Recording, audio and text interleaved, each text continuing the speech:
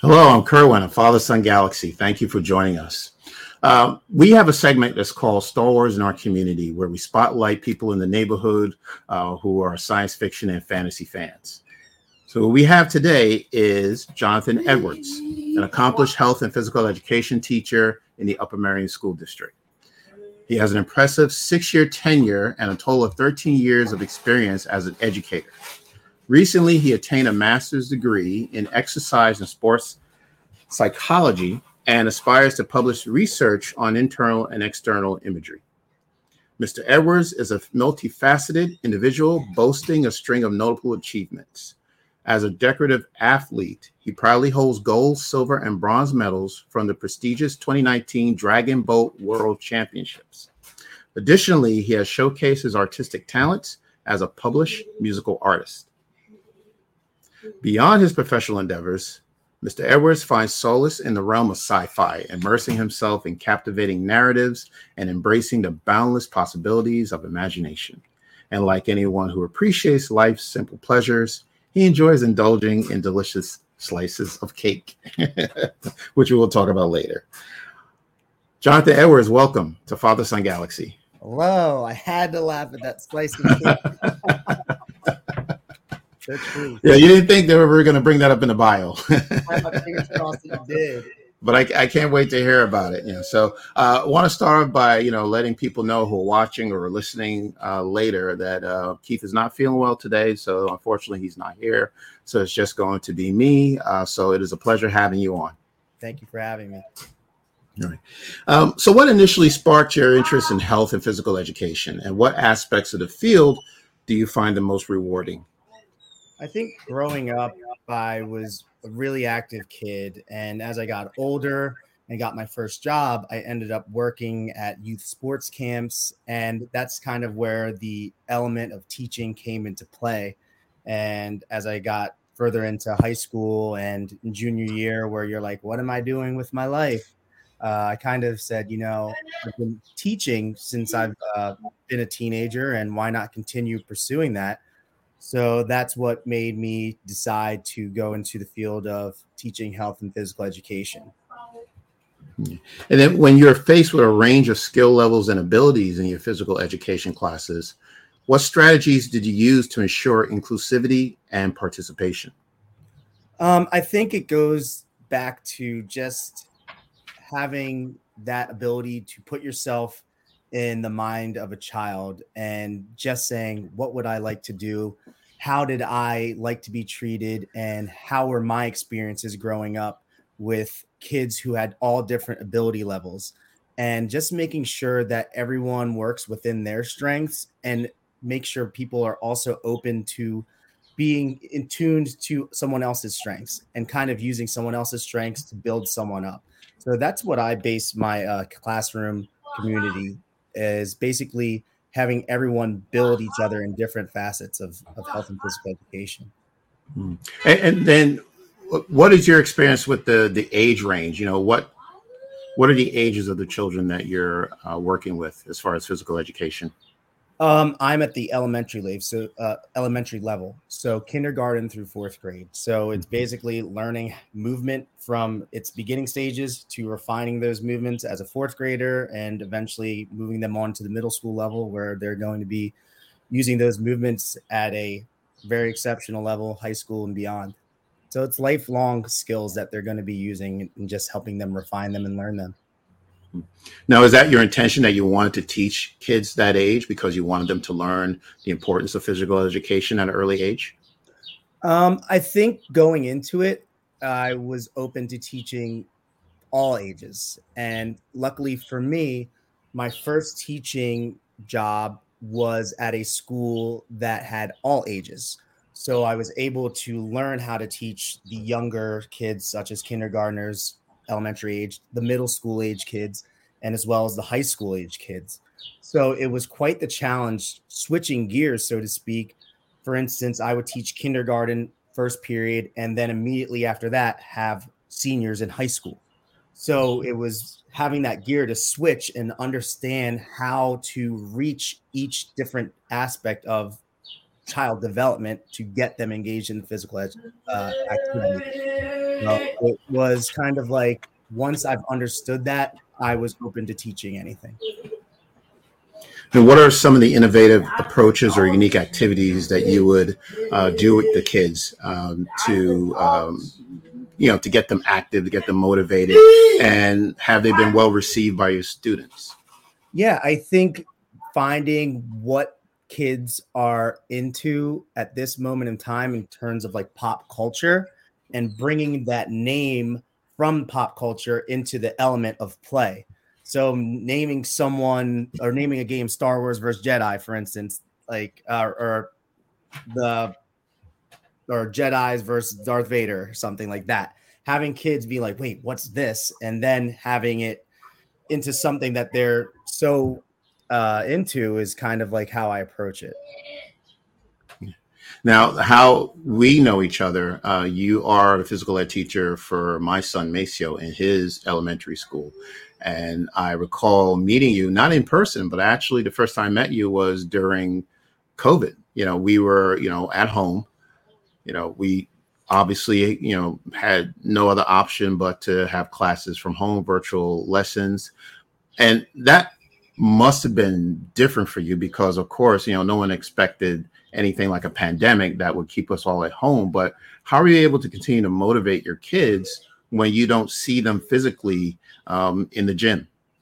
Yeah, that was such an interesting time. And I think what benefited me, I think for myself, I think quickly on my feet. And what came to mind first when teaching virtually, I was like, this is kind of like television.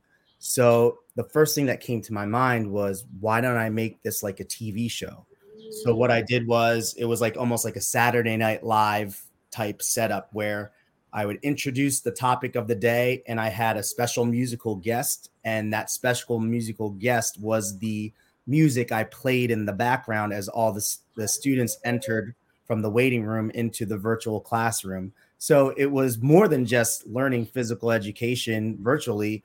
We added the arts and music element to it. So kids in fourth grade ended up knowing songs by Lionel Richie and Earth, Wind, and Fire. So it was just kind of like a cool cross-curricular thing in a TV type element, which made it fun for everyone. Parents in the background were like, is that Lionel Richie?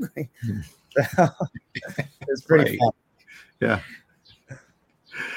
And that's funny because you're a very young person, and you must have heard this type of music with your parents or older persons who were listening to Lionel Richie.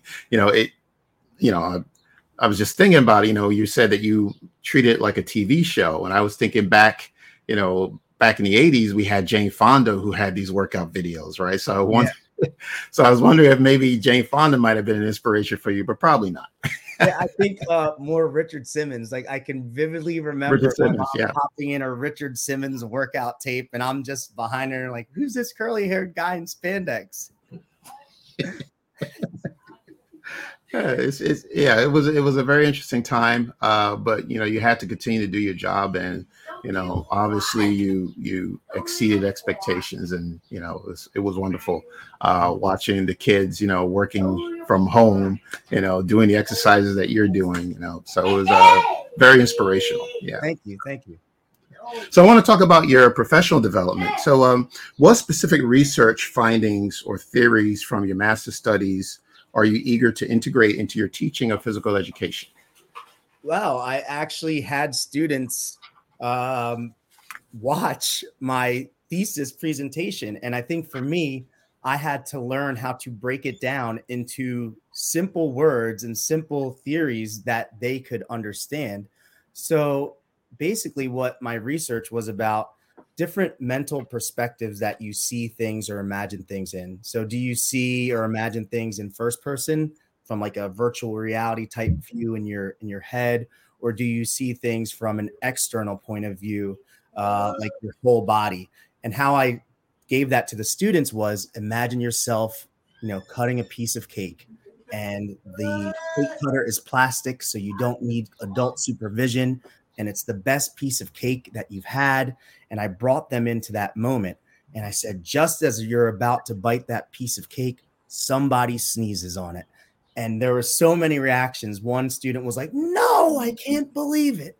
And so the main overarching theory or narrative that I wanted to give them is that your mind couldn't tell the difference between what was actually happening or what wasn't, because they were so connected to something that didn't even exist.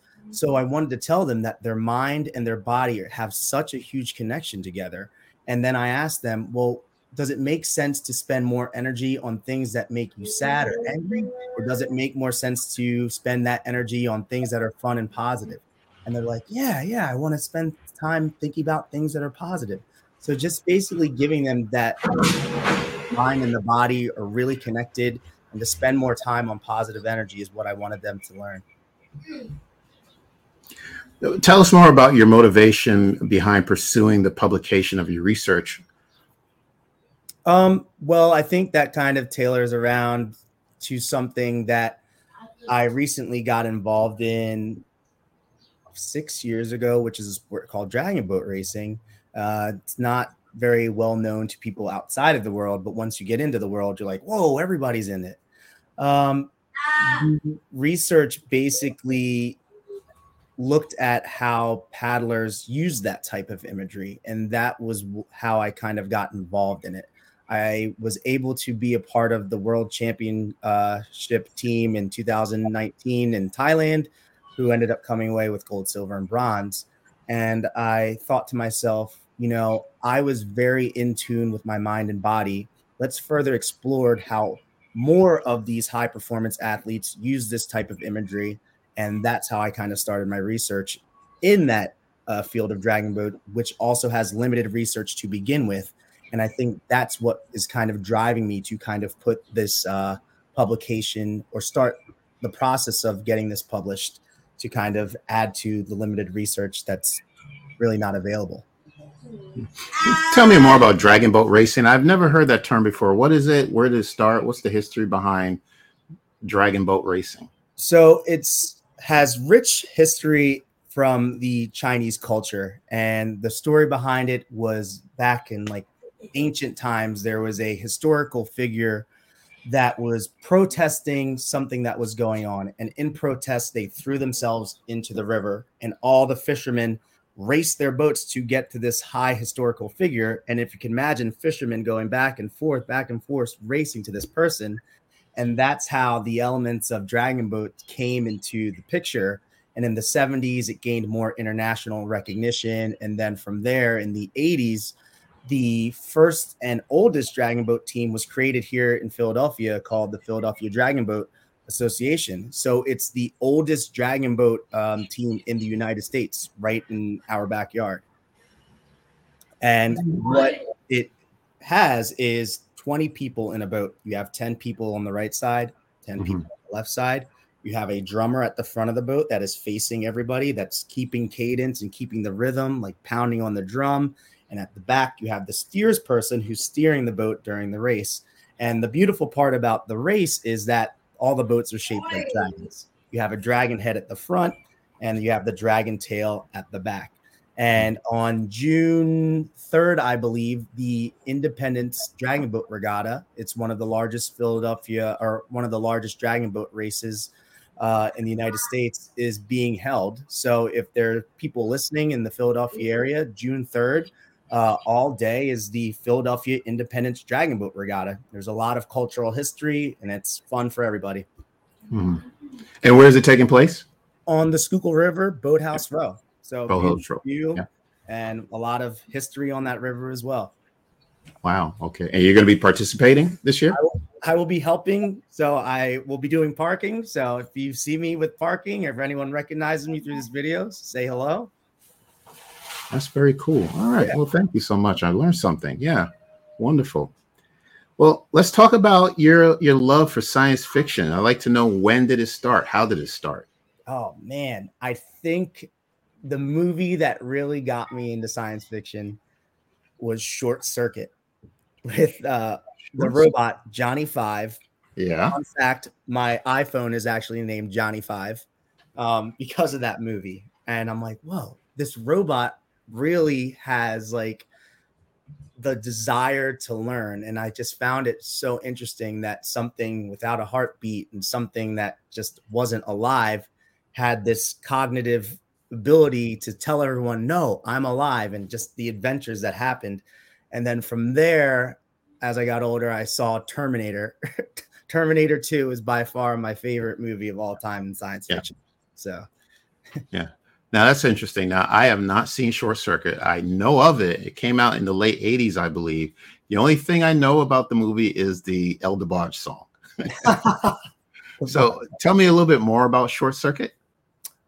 So Short Circuit was about this inventor who started creating these mini robotic figures on the streets of New York and would just sell them for money. And eventually someone came into the scene. I was like, I like this robot. Can you build a bigger one? So they build a bigger form of these miniature robots. And just like any science fiction movie, something happens with electricity and gives this robot life. And the robot is just looking for what they call input, more things to learn about. So the ongoing phrase of the movie is, I need input. I need input. So the robot just ventures off and the inventors don't know where the robot goes. Robot goes into the library in the city, reads about 50 books in a minute and starts learning all these things. And the inventor continues. I don't want to give away too much, but there's Short Circuit and then Short Circuit 2. So there's a sequel. Wow. Okay. Yeah. All right. Yeah. The first one must have been a hit. Yeah. Yeah. Wow. I thought it was.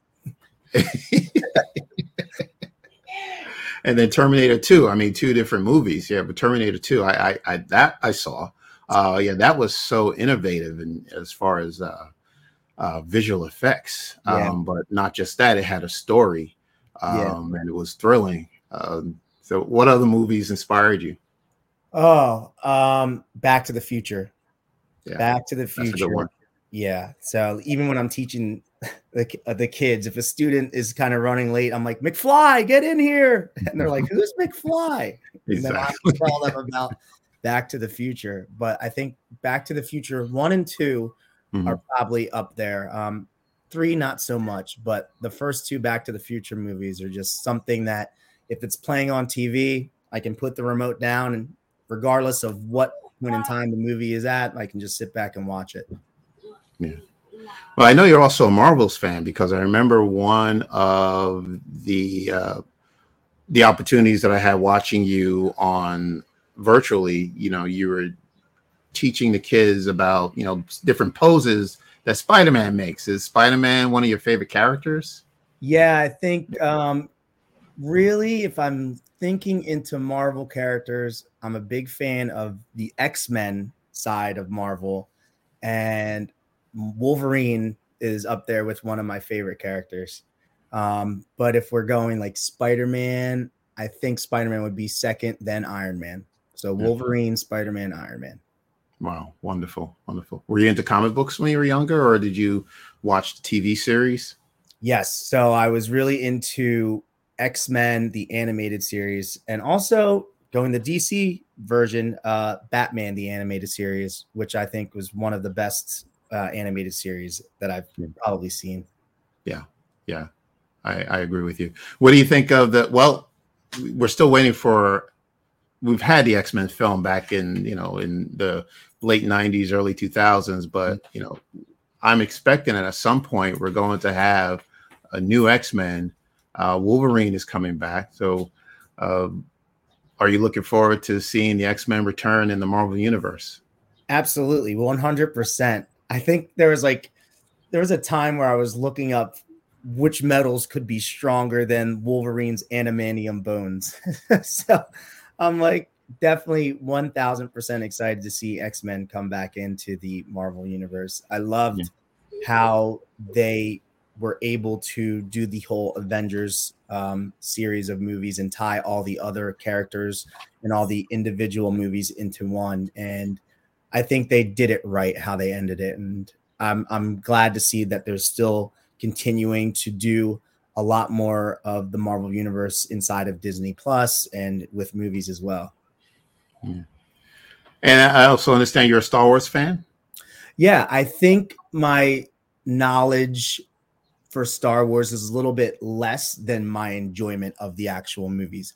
So I'm not up there with some of my friends who can bounce off names and I'm like, yes, I know who that is. Like I know the general names, but I enjoy the science fiction aspect and the overall story, but my knowledge doesn't go as deep as many. Mm-hmm. But I am playing the new Star Wars video game right now, which is very fun. Is that Jedi Survivor? Yes. Yeah. How is it? It is good. I did not have a chance to play the first one, but I was able to catch up through YouTube videos and through friends.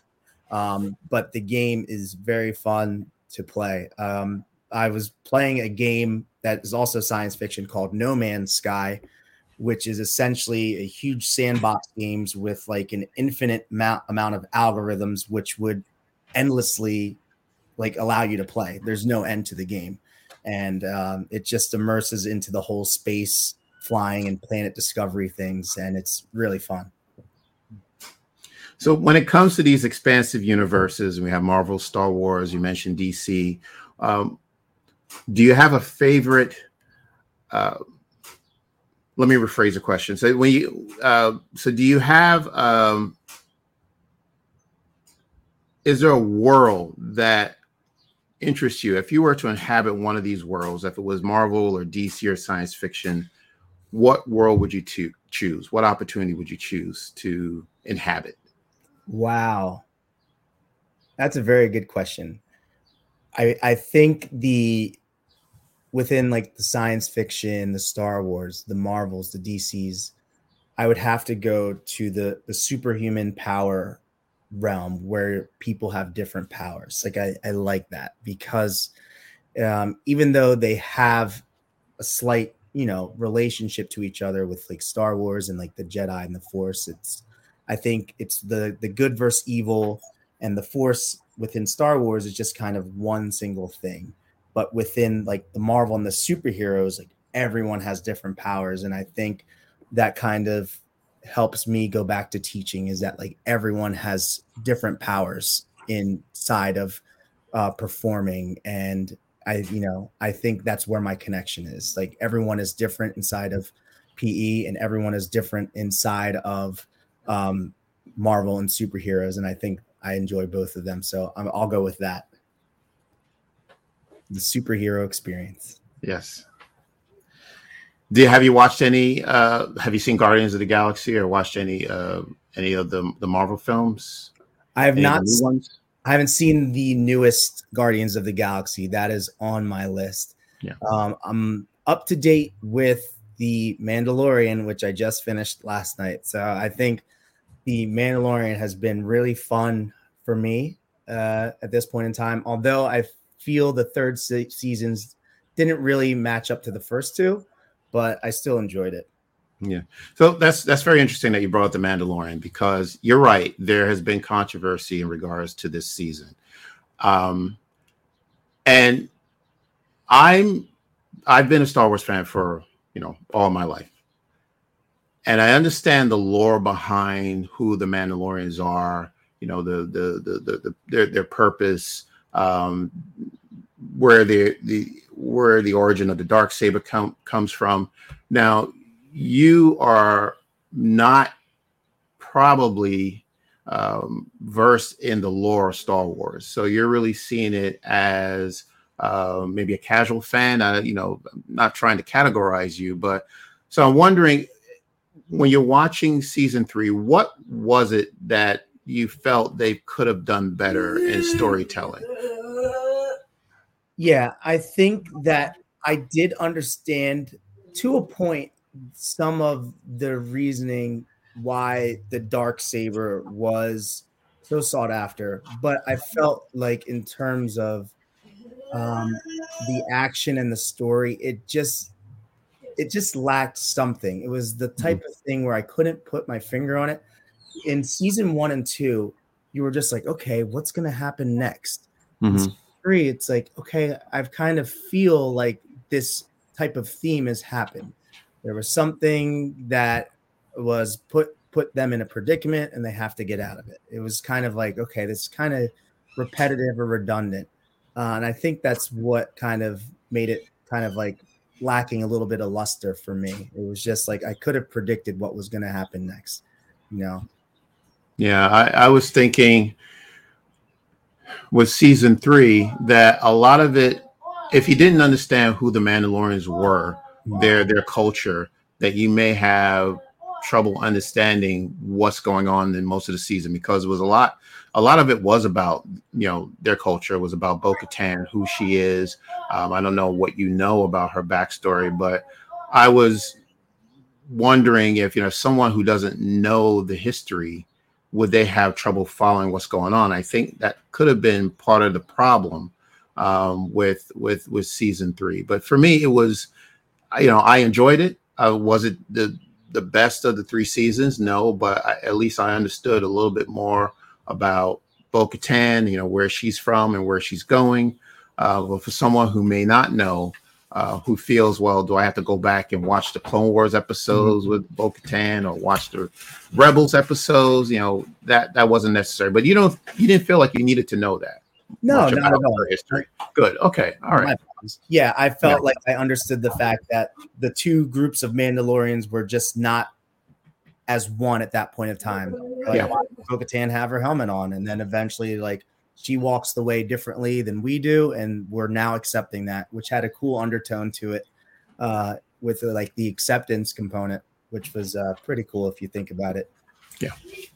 All right. Well, you are a musician, right?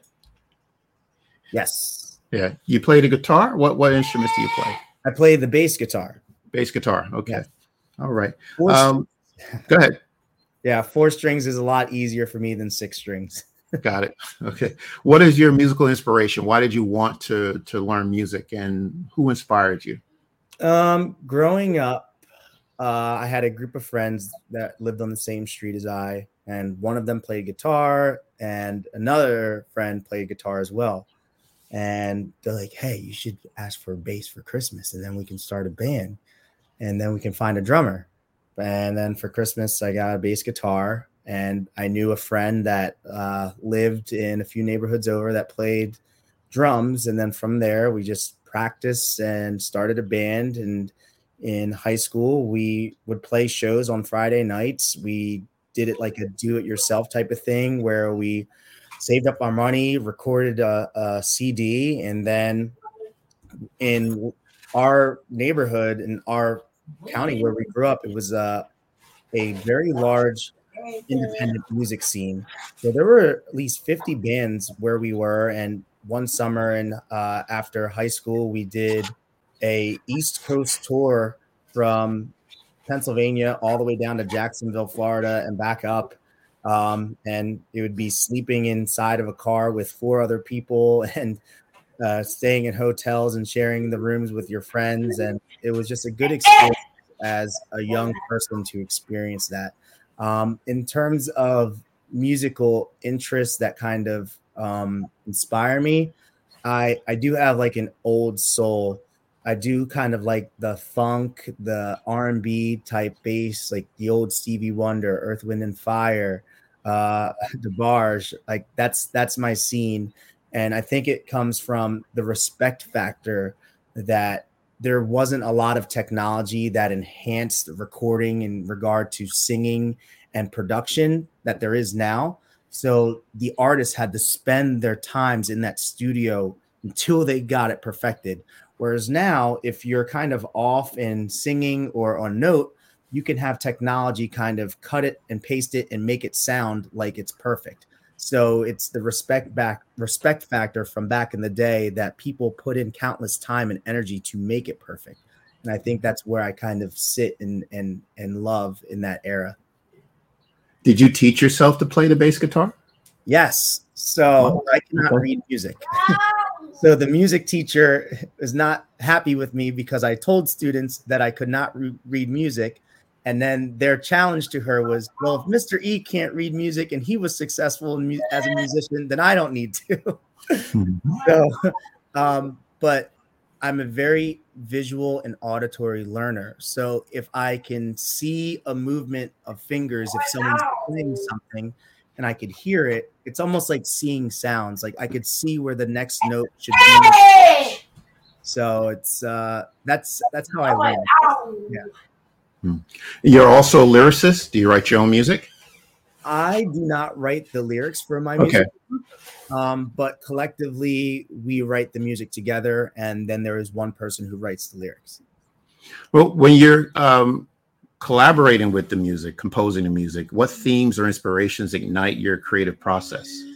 I think what's cool about a band that doesn't really have a direction of where they want to go musically, that they're just friends having fun, it allows for the creativity to kind of blend and make something unique.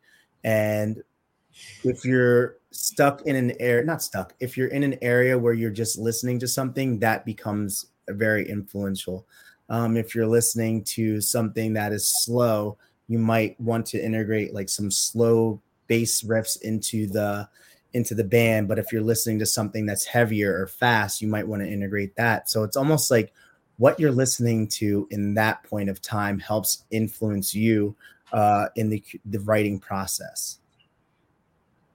And can we find your music if we wanted to hear it? Yes, it's on Spotify. My friends and I have a group called Cold Climate, and it's a play on words. So it's the word cold, the word climb, like you're climbing a mountain, and cold climate. Gotcha. Okay. Wonderful. Okay. All right. So as we said in the bio earlier, you have a love of cake.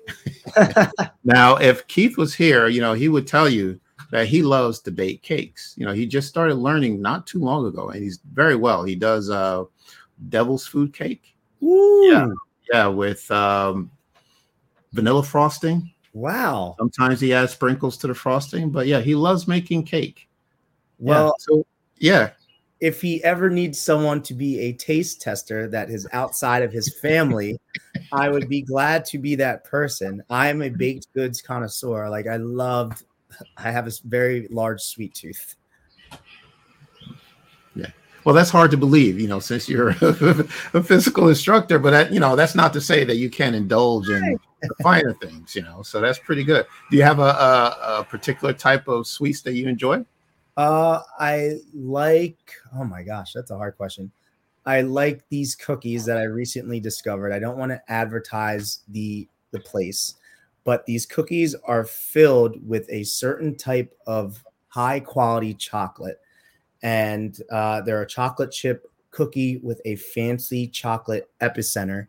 And they consistently stay soft after you bake them.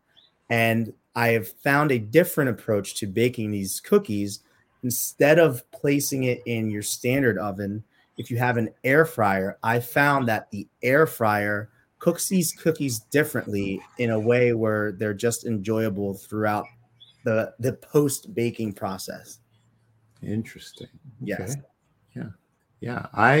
I've been baking cookies for a little bit. I don't use a fryer. I just bake it as normal. It's a funny story because I used to had a coworker whose younger brother would sell cookie dough. And every year, during the holiday season, she would sell cookie dough for her brother, and I would buy it. And then I just take it home, follow the instructions, and just bake cookies. So I baked oatmeal raisin cookies and chocolate chip cookies.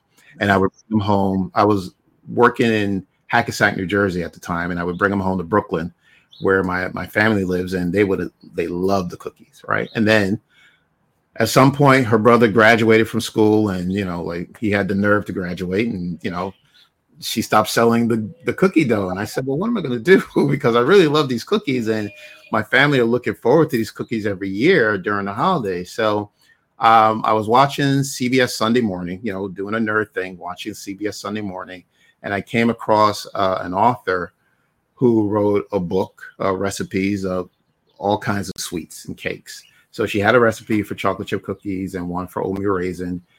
And I've been baking these cookies, I don't know, at least 10 years now. And I love them. I bake them for the family. For my immediate family, I still take them over to Brooklyn, and people love my cookies. I've taken them to work. So so I just went ahead and just made it from scratch. It's amazing. Yeah, and I still make them to this day. Well, you know the deal with me. Yes, I'm always open to taste test. Very nice, very nice. We would definitely. Yeah, it's just, you just never know. We're working on, I want to move up to making cinnamon rolls. I haven't started that, but I think that'll be my next step because I love Cinnabon. I don't know if you're a fan of Cinnabon, Yes. but I love that. Yeah. Yeah, and I'm going to look into learning how to bake Cinnabons. Yeah. And then maybe move on to muffins. So I've got a long list of baked goods that I want to start working on. That's so cool. I think Yeah. there's kind of like an element. It's almost like therapeutic when you're baking or you find something and you just like hyper focus on it. Like I know, like when you're cooking, or for me, like planting peppers and growing peppers, there's just some sort of therapeutic element to it that's just like, yeah. Yeah. And then do you have any favorite moments that you could share about food, or sharing it with friends and family? Yeah. So I think it's very fun for me to introduce people to the food of my culture. I was born in Trinidad and Tobago, and certain dishes are very unfamiliar to people who are not from that country. So it has a rich history of Indian culture and African culture in Trinidad. And there is a dish called roti, which is basically curry chicken, curry potato, whatever you want to add, chickpeas, seasoning and spice, wrapped in a kind of like a tortilla in its own right to describe it, and a flour dough, and it's just delicious. So when I introduce my friends to that, they're like, "What is this? And where do I get it?" And I'm like, "I can't tell you where I get it because I have to keep that to myself, but it's something that I enjoy, introducing my friends to my culture." Yeah, absolutely. Yeah, I was born in Barbados, so I know about the West Indian culture, and I know about roti. Yes, so we need to swap dishes. absolutely. You can bring some roti over here, and you can share our cookies and cakes with you. So that sounds wonderful. Please, it sounds like a wonderful time. Yeah. So it's the usual dishes. The rice and what I grew up on: rice and peas, and saltfish. Mm-hmm. So it's wonderful. It's wonderful. Yeah. So this has been very cool. This is wonderful to talk to you. It's a pleasure having you on the podcast. 1000%. And I think from both ends, there were so many things that we didn't know about each other, even though we're so connected with your sons. But thank you so much for having me. I thoroughly enjoyed it, and I love talking sci-fi, food, and just talking and making connections. So yeah, and I'm sure we have more conversations about our love for science fiction and food. So we're going to have you back if that's okay. Absolutely, 100%. Where can people find you? Are you on the socials? Not so much on social media. Okay. I'm more of just sit back and watch. I'm not very active. Got it. Pretty much on the Spotify for my musical group, which you've already asked about. That's pretty much the extent of my social media. All right. Well, thank you so much. Thank you, Jonathan Edwards, from the Upper Marion Middle School, physical education teacher. This was wonderful. So again, this is a part of our Star Wars, our community, and we just love talking to people in our neighborhood who are big fans of whether it's Star Wars, or even Star Trek, Marvel, DC. It doesn't matter. We just love to just bring people on and just talk about our upbringing, what we love to do. So once again, thank you so much. Thank you so much for having me. Yeah. And for people who are looking to find out where we are on Twitter, Instagram, and Facebook at Father Son Galaxy. Our website is fathersongalaxy.com. We also have a Patreon page. You could look for that as well. Check out any of our episodes that you can see on YouTube and Instagram and Facebook once again. So thank you so much for joining us. Thank you so much for listening. Until next time, take care, and we will see you again.